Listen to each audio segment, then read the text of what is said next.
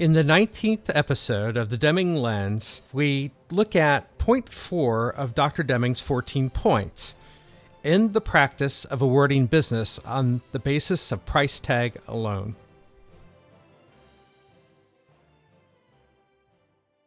Let's continue our series with Dr. Deming's 14 points with point number 4. Here's Dr. Deming. Fourth point is end the practice of awarding business on the basis of price tag alone. Instead, minimize total cost in the long run. That means one has to predict the cost of use of any product or service. The concept of not awarding business on the basis of price tag alone on the surface appears non-controversial. However, when you dig a little bit deeper into what Dr. Deming was talking about, you find that it gets a little more difficult to apply in organizations, and especially in the United States, for two reasons. One is this whole concept of competition and in short-term thinking around getting the lowest price for something, very, very short-term in nature. The other philosophy that seems to ride around in the U.S. is this concept of not putting your eggs in one basket.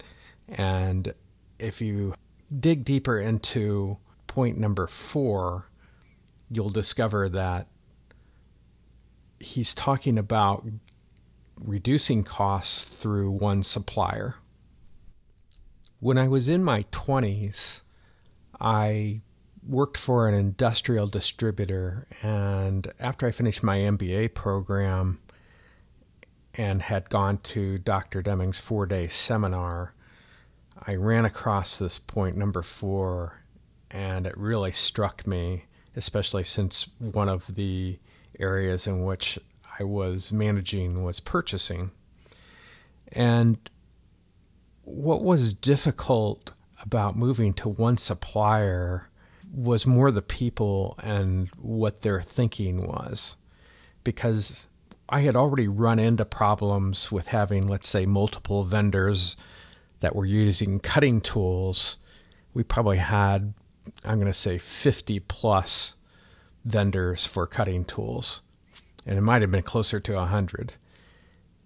But what would happen was either a customer would call, or somebody would be out of stock, or a salesperson had just been in to our industrial distribution company, and so an inside salesperson or an outside salesperson would want to order something from this company. And the problem always was that I saw that they didn't necessarily see is a lot of these companies had minimums. So in other words, you had to buy at least $50, which this would have been back in the 80s. So a $50 minimum would obviously be probably closer to $150 or $200 in today's money. You had to meet a minimum, and usually when they were buying some type of cutting tool, the cost of one or two of them might even be a couple bucks. And so it was difficult to get to the minimum. So I started placing the burden back on the salespeople to get to the minimum, because these orders would sit out there for literally maybe when I first took over purchasing, I saw things from 4 years ago, and it would just sit there waiting to hit the minimum. And it just didn't seem to make much sense. Somebody had to review it every time. So I kind of saw some of the costs associated with having multiple vendors. In fact, it probably took about 6 months to just get it to under 20 different vendors that we would order from. However, a lesson that I learned while removing some vendors was the emotional attachment to people in the sales areas and even customers that maybe liked a particular vendor or a salesperson or whatever, which made it very difficult to eliminate it down to one vendor. Plus, I wasn't as versed as I am today in Dr. Deming's philosophy. So what did I learn? I learned after working with Dr. Deming's philosophy for a while that when you're talking about costs, you're talking about total costs. Some might even say they're life cycle costs. So you can purchase something very cheaply, but if you have to maintain it, then it can become quite expensive over the life of that particular product or even service. If we look at a used car with 100,000 miles on it, then you're probably, not always, but probably going to wind up spending more on maintenance for a car that has 100,000 miles on it versus one that's new. Now, variation associated with that and who the maker is and the quality of the original car make a difference. Regardless, we want to be able to look at total cost of ownership of a particular car during the time that we have it and potentially what the resale value would be. The other concept, using a single supplier, I've seen this and play out in many companies. Ford went through a whole program to work with more closely with vendors and certainly narrow down the number of vendors that they have.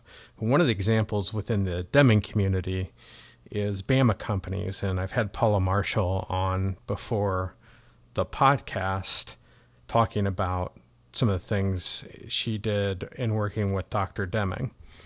And Bama companies makes the apple pies for McDonald's, among other things, but McDonald's sole sources those apple pies through Bama companies. So they saw the value, and the reason that Paula was sent to Dr. Deming's 4-day seminar in the first place was they wanted a good supplier, and they weren't being that at the time. And if you ever get a chance, listen to Paula's story, because she is probably the closest thing to a large company using the Deming philosophy, as you'll find within the Deming community. You know, Dr. Deming wrote in Out of the Crisis that there was his own, I'm going to call it a prescription for choosing a supplier. And he laid out kind of 3 criteria from Out of the Crisis, which was familiarity with the 14 points. There weren't too many of those back in the 1980s when I was going through. We were all just becoming knowledgeable about Dr. Deming and the work that he had done in Japan.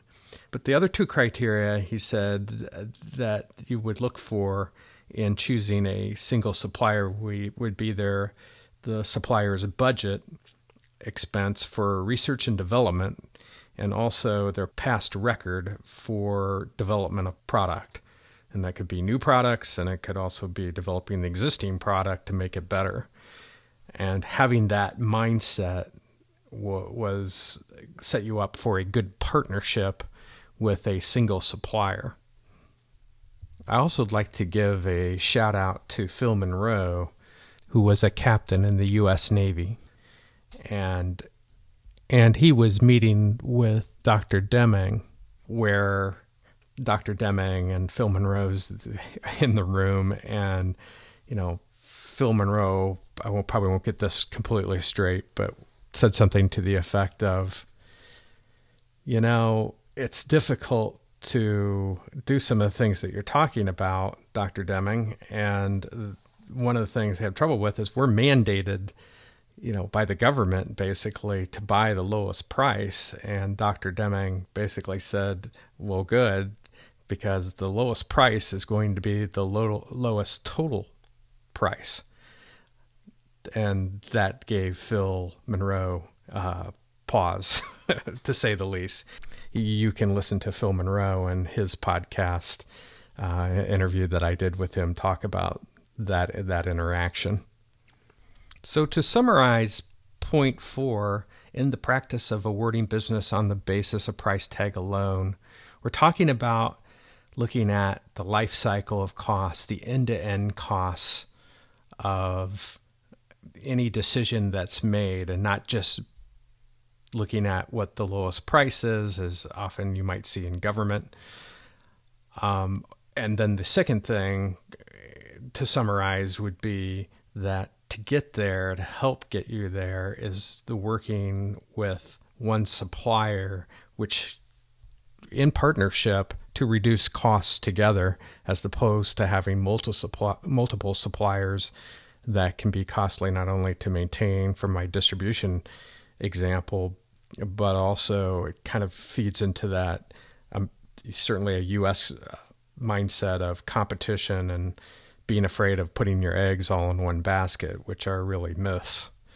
And many people in the Deming community that use Dr. Deming's thinking know the advantages of using a single supplier.